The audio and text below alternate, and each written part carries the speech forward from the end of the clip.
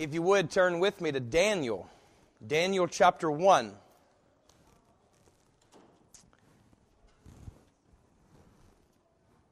And I'd like for you just to go ahead and reach right in front of you there on your row and grab an actual Bible. I know it may be on your phone and all that good stuff, but just trust me. Go ahead and grab a Bible, and I want you to feel the pages of God's Word this morning as you turn to Daniel chapter 1.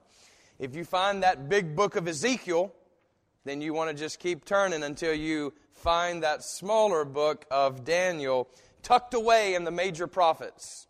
He actually makes it into the major prophets, even though he is not very lengthy like the others. He's not as big as Isaiah, Jeremiah, or Ezekiel. And there are reasons for that, but we don't have time to go into it. So we'll just say he is a part of the major prophets. And we want to look at just a few verses here from this powerful, powerful book. If you've ever read the book of Daniel, you'll know it's a powerful book. As a child, if you grew up in church, I guarantee the stories of Daniel were told in those Sunday school classes or those children's ministries because they are fascinating. I mean, this is a power-packed book, yes, but it's also just plain and simply interesting. It really is. And we're going to be diving in over the next few weeks during this season of Lent. We're going to be diving deep, drilling down far into Daniel. So I would encourage all of you to read through the book of Daniel. It'll be well worth your time and the time that we are giving it here together. Now, let's see here, Daniel 1, and we just want to read the first 3 verses here. In the 3rd year of the reign of Jehoiakim, king of Judah, Nebuchadnezzar, king of Babylon, came to Jerusalem and besieged it. And the Lord gave Jehoiakim, king of Judah, into his hand, with some of the vessels of the house of God. And he brought them to the land of Shinar, to the house of his God, and placed the vessels in the treasury of his God. Forgive me, we're just going to read 2 verses. Let us pray. Jesus, thank you so much for your word.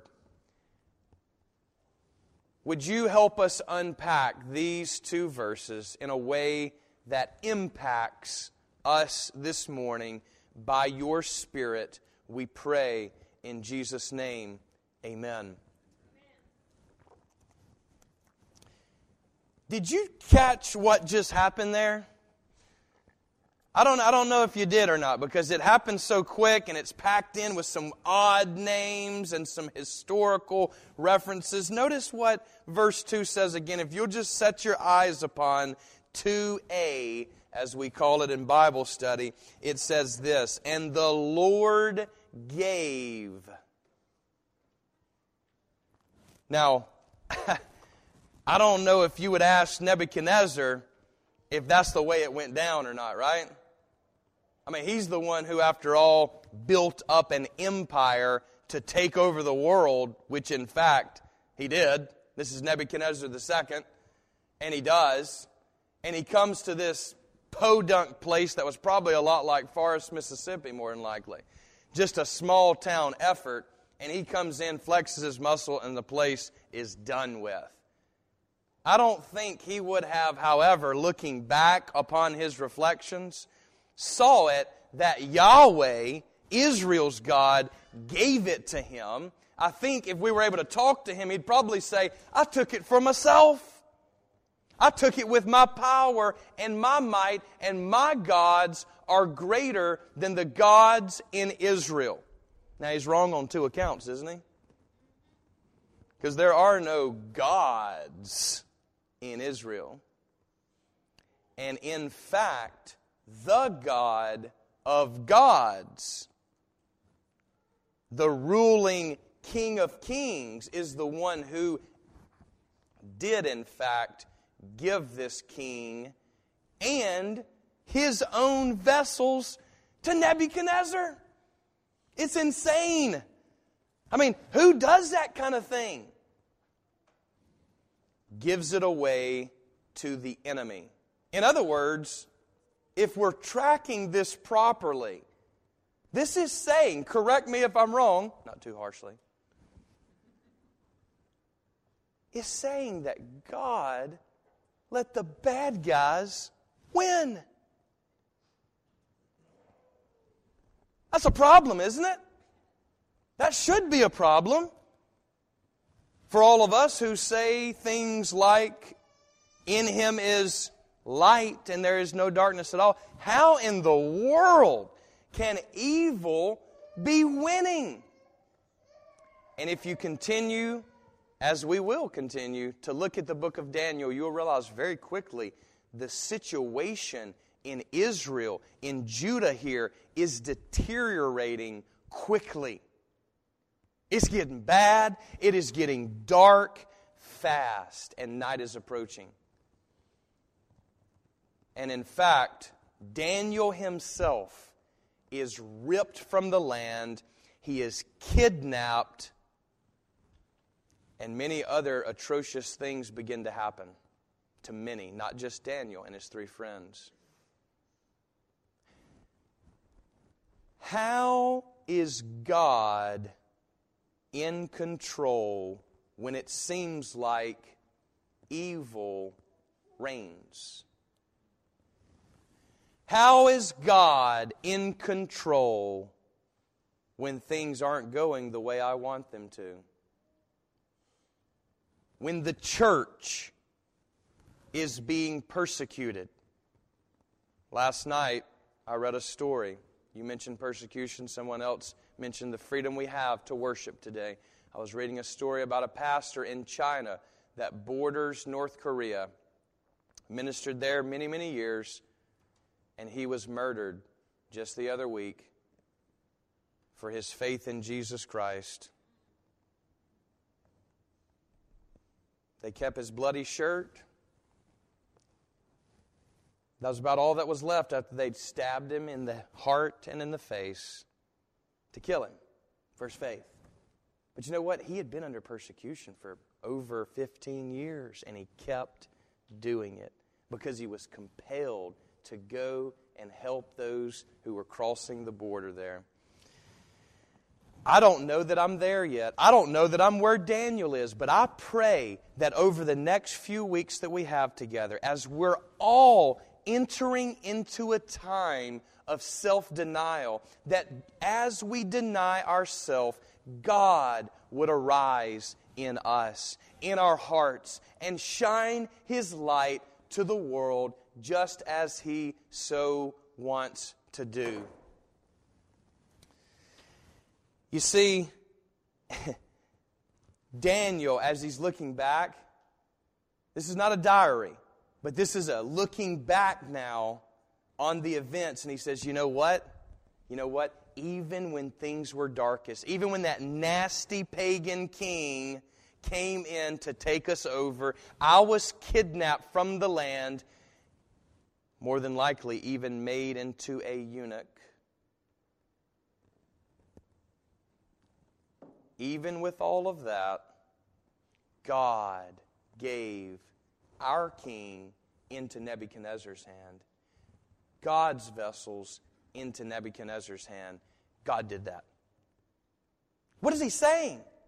What could he possibly be saying by saying God gave this? He's saying this very simply. God is in control.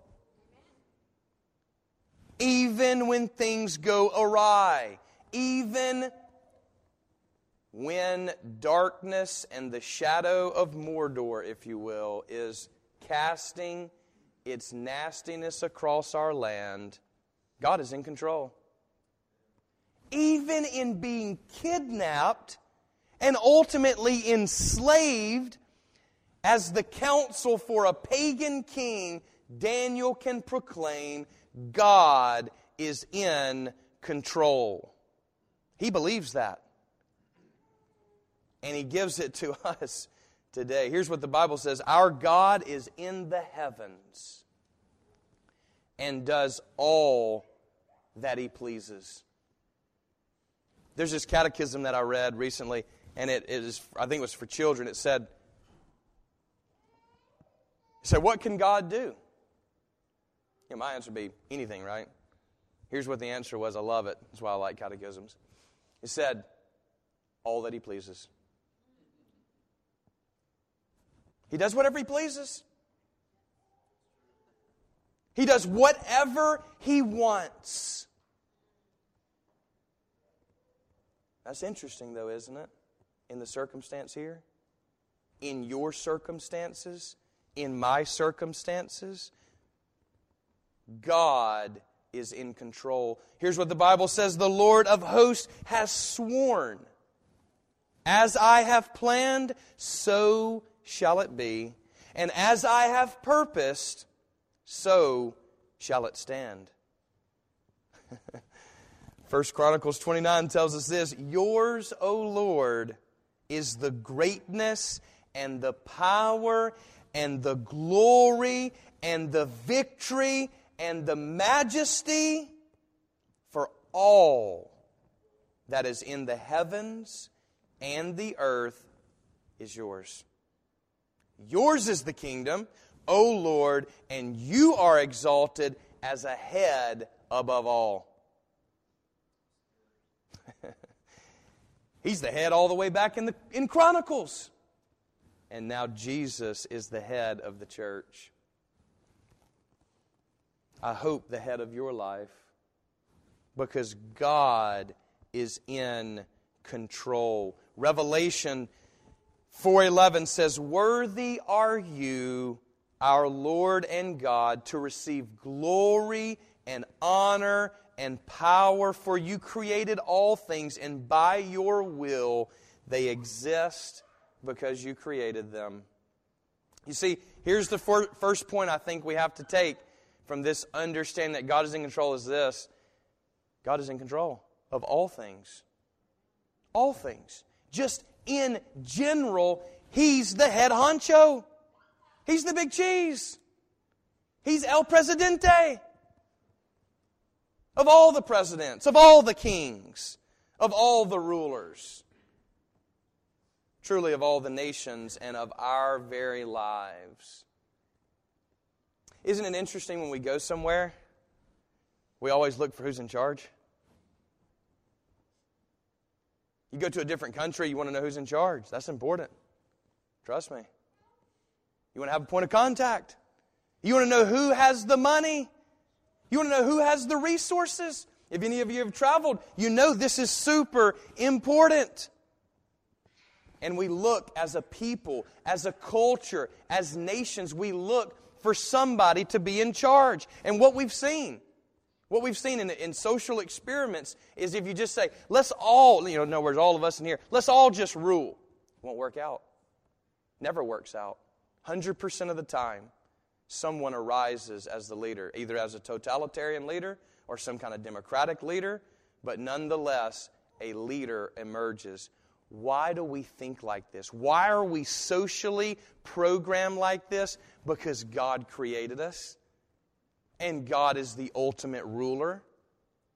And He says, I'm the one who moves around rulers.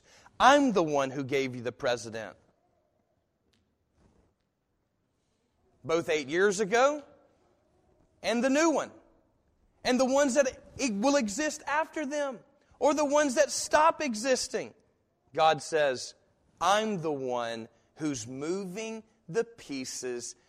God is in control of all things. Heaven and earth. Your biology, to the physiology, to the psychology, to the physics of our world, to the mathematical equations that get us to a GPS system. He did all of that. That's why we can calculate it. It's not a random world. It's an ordered world because God is ordered. He's the greatest engineer. He's the greatest mathematician, architect, scientist, physician, pastor, servant, volunteer. He's all these things. And God is in control. You see, he's not surprised by what happens. Maybe Daniel was surprised. Here's a young man, we're told. A good-looking young man. A bright, good-looking young man. And he gets ripped from his land.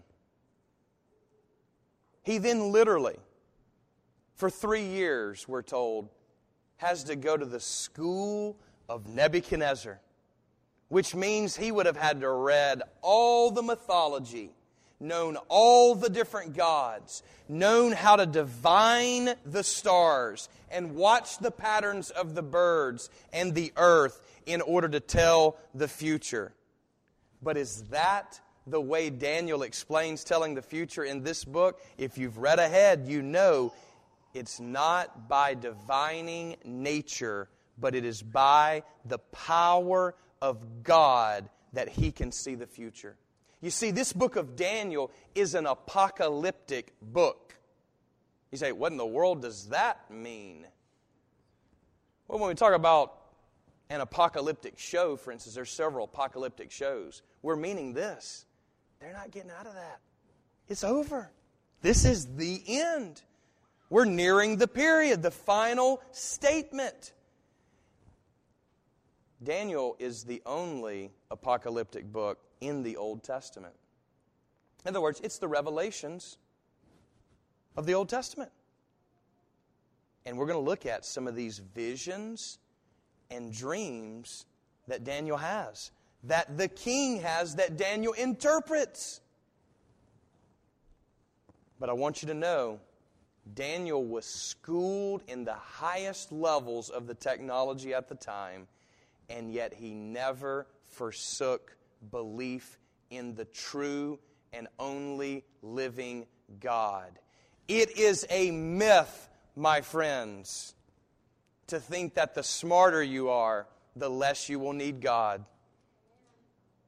If you find yourself that kind of smart, understand you are foolish. Because the Scripture says this, that only the fool says, there is no God. I don't care how many PhDs you have, at what university you teach at, doesn't impress me for 2 seconds. God is in control. Not you, not them, not me. God is in control. And Daniel, with all of his learning, being in the cabinet, so to speak, of Nebuchadnezzar II, a historical person you can go look up on Wikipedia. He worked for him. He was hired, technically kidnapped, but nonetheless. And he never forsook God. And he writes now to us, and he says, you know what? Looking back, it wasn't Nebuchadnezzar that took over. It was God that gave him Israel, his elect people. It's nuts, isn't it? It was God who gave him the temple and allowed him to bulldoze the whole place. It was God who ended the kingship in 586, ultimately, when he destroyed Jerusalem and razed it to the ground. R-A-Z-E. Kind of crazy, isn't it? Seems like a backwards plan to me. And yet, some people won't like this, but I just have to admit it. And that is, the series Harry Potter, I went into it thinking it was just some child's thing, some dumb, child's thing, witchcraft, whatever. Because that's what I've been told for so long. After watching the movies, it literally has become one of my favorite movie series. It's really one of the only ones that I watch over and over again, all the way through. And it's 7 different movies. That's a lot. It's a time investment. But there's one thing in Harry Potter that she hits the nail on the head. And if you don't know the story, just as a flyover backdrop, Dumbledore is this loved figure, much like Gandalf is in Lord of the Rings. And spoiler alert, he ends up sacrificing himself, giving up his life. I mean, this is this powerful wizard. I mean, he's one of the most powerful wizards in the world. And he's good. He's actually good. He's a good guy. And yet, he dies. And you're just thinking, what? Nothing good can come of this. What do they do? But here's the thing. You have a hint. You have just this feeling that he did it for a good reason. After all, he is a great wizard, and he's very wise. So he's obviously doing... Nobody understands why he did it. They really don't. Except for a couple insiders. But he does. He sacrificed. You're saying, why doesn't he just get his wand and get rid of this Voldemort, Tom Riddle character? Just get rid of him. Just blast him. Kill all the evil in the world. And oftentimes we'll ask my students, why doesn't he do that? Here's why. If he kills all the evil in the world, if he kills Voldemort, the problem is he also kills Harry Potter. Because unfortunately, the night that this all got started, the whole Scar and Harry Potter becomes a name. He was saved by his mother's love, but he was cursed by Voldemort. In other words, Voldemort, a piece of Voldemort, called a Horcrux, was in him. And I never forget watching it for the first time. I'm thinking, you got to be kidding me. This is the last Adam story. Why doesn't God, I've said it, you've said it, why doesn't God just get rid of all the evil? Never allow Hitler to be born. I mean, after all, apparently Hitler was going to be killed. An Allied force drew up a weapon on him and had mercy on him, and then he became who he was, the demon that he was. Why would God allow? Just kill him. Kill the evil. Get rid of it. Why? The Bible's very clear why. Because sin runs right through us. We want God to do and use the nuclear option. Beep. Right? Just get rid of it all. I don't think you know what you're asking for. It would mean sudden and instant and eternal death for all of us. Because sin runs through us all. Voldemort, you could say, in the Gospel according to Harry Potter, runs through us all. But there's good news, my friends. Later on in the movie series, I never forget it. It's a entire sanctification. When Harry dies, this will preach, friends. I know you might not like it. Go watch the movies, whatever. I'm telling you, it'll preach. Harry Potter dies. He goes to this heaven-like place. He ends up meeting Gandalf. Gandalf. Guy looks just like Gandalf. He meets Dumbledore there. And you know what? Underneath a bench they were sitting on was this little gremlin-looking creature that used to be in him, but not any longer. Not since he died to himself. Doesn't that sound exactly like Lenten fast and self-denial? There is no resurrection life without dying to yourself. Because the problem is not God.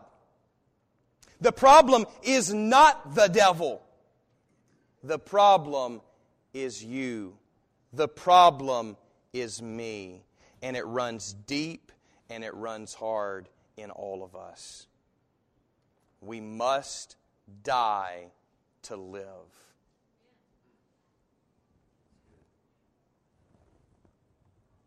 There is no Easter Sunday without a Good Friday. No resurrection without a cross. And there is no cross without surrender.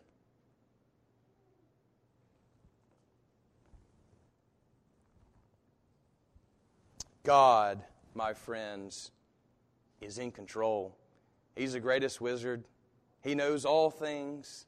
He's very, very wise. And when things go south in your life, when things just are incomprehensible, you can trust that God is in control. Do you hear me, my friends? I'm telling you this. You don't have to worry anymore. I don't care what it is. Cancer, bad relationships, a failing marriage, you're going to lose your job. You don't have to be anxious anymore. I've actually looked at the back of the book. I read ahead in the story. We win. We win! We win! Don't want to break my coat.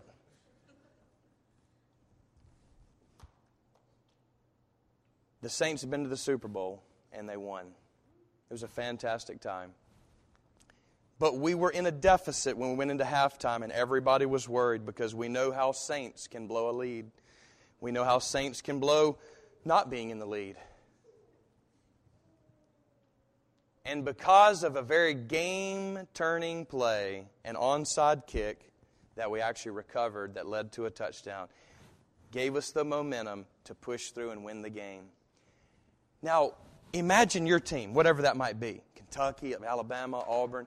Imagine whatever game that comes to mind for you where you were just nail-biting. I mean, you're up there, you're sweating. I mean, your heart's pumping. You're watching this game. You're wanting your team to win. You have no idea how it's going to come out, right? Now, imagine going back and watching that game after you know. It's a very different experience, isn't it? Why apocalyptic literature? Why Daniel? Why Revelation? I'll tell you why. Because he wants us to know who won. We don't have to be up heart pounding, anxious, wondering who's going to come out on top. We already know that good wins and evil will be destroyed. Can I say that again? There will be no more sea one day. It's not this day, but one day. We're in the third quarter now. We're in the bottom of the ninth. But there's no need to fret.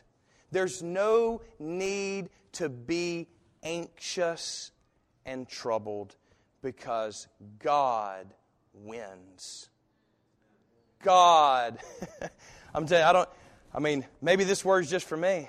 I don't know. But God is in control. Not in some chump way of understanding it, like he's playing a video game, touching buttons, and we're a controller. It's not what we're talking about.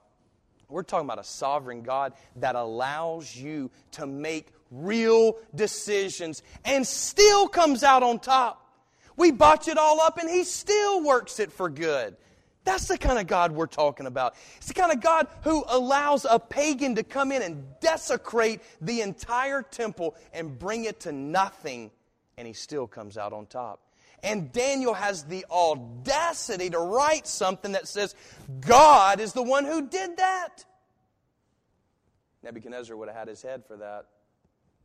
I'm assuming he wrote it after Nebuchadnezzar II died. You remember, he actually works for 3 different regimes. Daniel does, including the Medo-Persians. We'll look at that. Does God's favor rest on you? Or are you busying yourself all the time trying to make it happen? Surrender.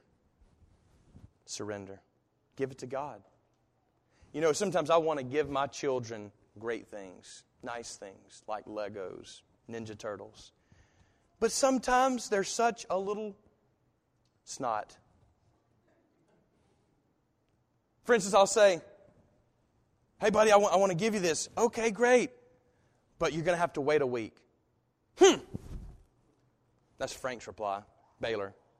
Back at least when he was young. He would just lock up. He gets so angry. Now, can you receive when you... You try to talk, hey, buddy, I'm trying to say... If we could see spiritually, I wonder how many of us are locked up. I wonder how many of us are a 3-year-old, really.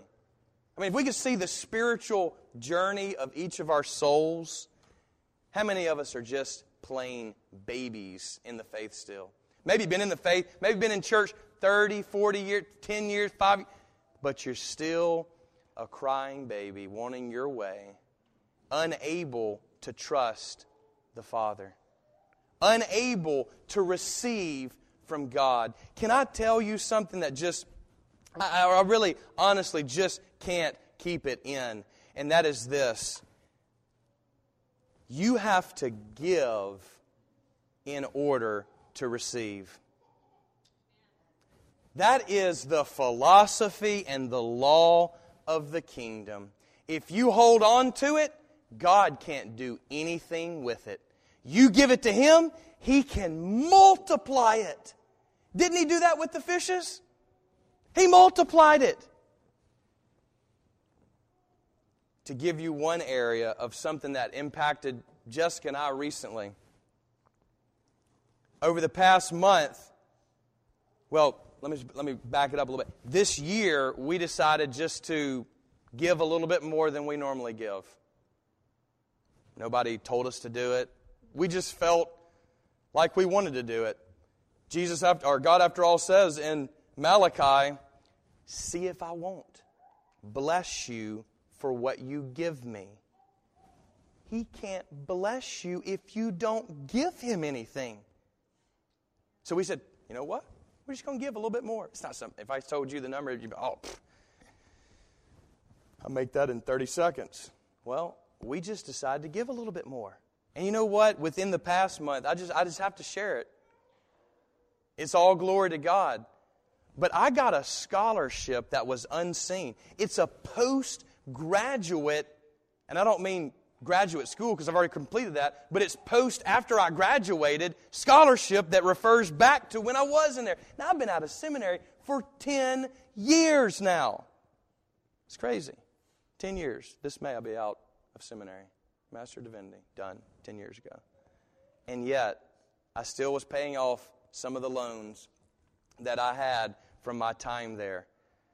That totaled $41,000, basically $10,000 a year. Went 4 years, and I was coming down to about $9,000 left, $10,000 left, and I got this scholarship just out of the blue from the association for $8,000. I only owe right now, just to tell you and be an open book, I only owed about $711 on a $41,000. I mean, I hope you know my income. That's pretty good over 10 years. Paying off that much debt's pretty good. And you know what? I can sit here for 30 minutes and tell you how it all happened because it wasn't my ingenuity. It wasn't my force of money even at times. God blessed us with a house and we put some money there and so on and so on. But here's the point. Next, what happens, we get a phone call this past month and we're going to be able to stay in a condo at the beach, roughly valued at $1,700 for free. Save the service charge of $100 to clean it. $1,700 for my family to be able to spend some time together at a place that we love and that God created. $1,700. And then the craziest, you think that's crazy? Here's what's even crazier. I get a text message the other day. Now, this is just plain nuts. I get a text message from a number in Iowa. I don't even know if that's right, how to say that. I always feel uncomfortable saying that. And I'm like, who is it? And it just simply says, hey, we're a clothier's company. We'd love to send you a suit. And they did. I'm not kidding you. If you don't believe it, I can show you the suit. It's at my house. It's got to be tailored, but it's a suit. This shirt that I'm wearing, this is the shirt they sent me. It's a $100 value shirt. I looked it up on the web. Which comes out to a $300 value, which comes out total in those three events to $10,000 worth of stuff that God just gave me. He said, what are you trying to communicate? I'm saying that if you give God a little bit, He can expand it. I live on that principle. I can tell you that He is always faithful to His promises. I would say to you, just try Him. Just during Lent, just try Him and see if He doesn't. See, here's the thing. Yes, God is in control of all the worlds, galaxies, and all this kind of crazy stuff that interests me. He's also in charge of the nations, but He's also in control of us, of you. Let's bring it down to a personal level real quick and say this. God actually cares about our little circumstances. Yeah, He cares about how the world functions, all this kind of stuff, earthquakes, all this jazz, nations and moving those around. But He also cares about things like when I lose something, which, by the way, I don't really lose things often. They always come back to me. Justin had a Monkey Man jacket of mine for 2 years. Jessica kept telling me, you lost it. I said, I don't lose things, Bab. It's just stuffed away in his closet. Had no clue. Come out the other week. Well, here's what happened. I ordered an extra power cord for my MacBook because I traversed different offices, 3 different offices. And I'm always having to carry it. And it's just a first world problem, but I was like, you know what? It's just time for me to get another one. So I bought another one. The very day that I bought it, I lost my other one. It was unbelievable. I mean, I didn't even know what to think about myself. I'm like, where is it? Tore up the house, tore up my truck, tore up my offices. It's nowhere to be found. I can't find the thing to save my life. I miss it for about a week and a half looking, and I start blaming people. I'm like, surely Rachel has it, or surely anybody that's got a MacBook. Who else has a MacBook? Raise your hand. You got my cord.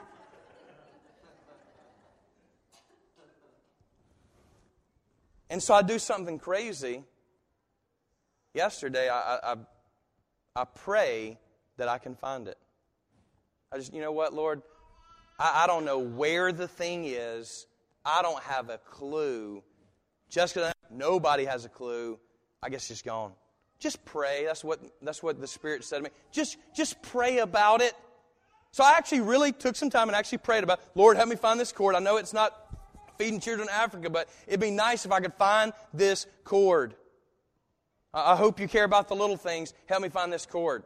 Well, last night, 2 o'clock in the morning, I was still up studying, thinking of you, preparing. And I go to clean out my bag so I can just straight away put my stuff in there in the morning and roll out. And I just casually unzip the back of it and pull it out. Right here. Pull it out of my bag. There it is. And God said to me, see, I actually care about the little things, because what you think is big, moving nations and leaders and keeping up with the whole world, you think that's big. Everything is little to me. Everything is little to God. Nothing is too big for God because He's in control.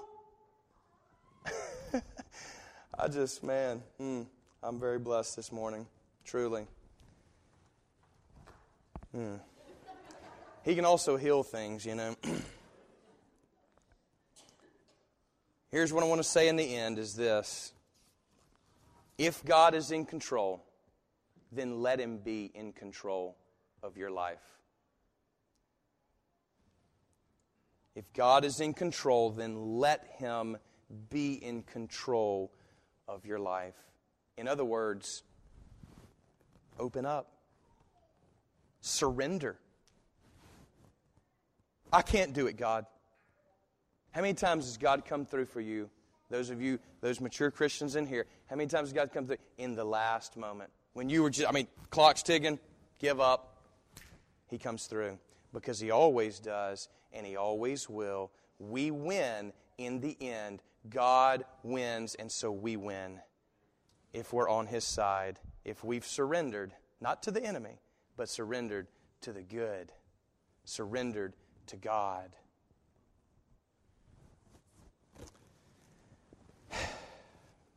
Amen.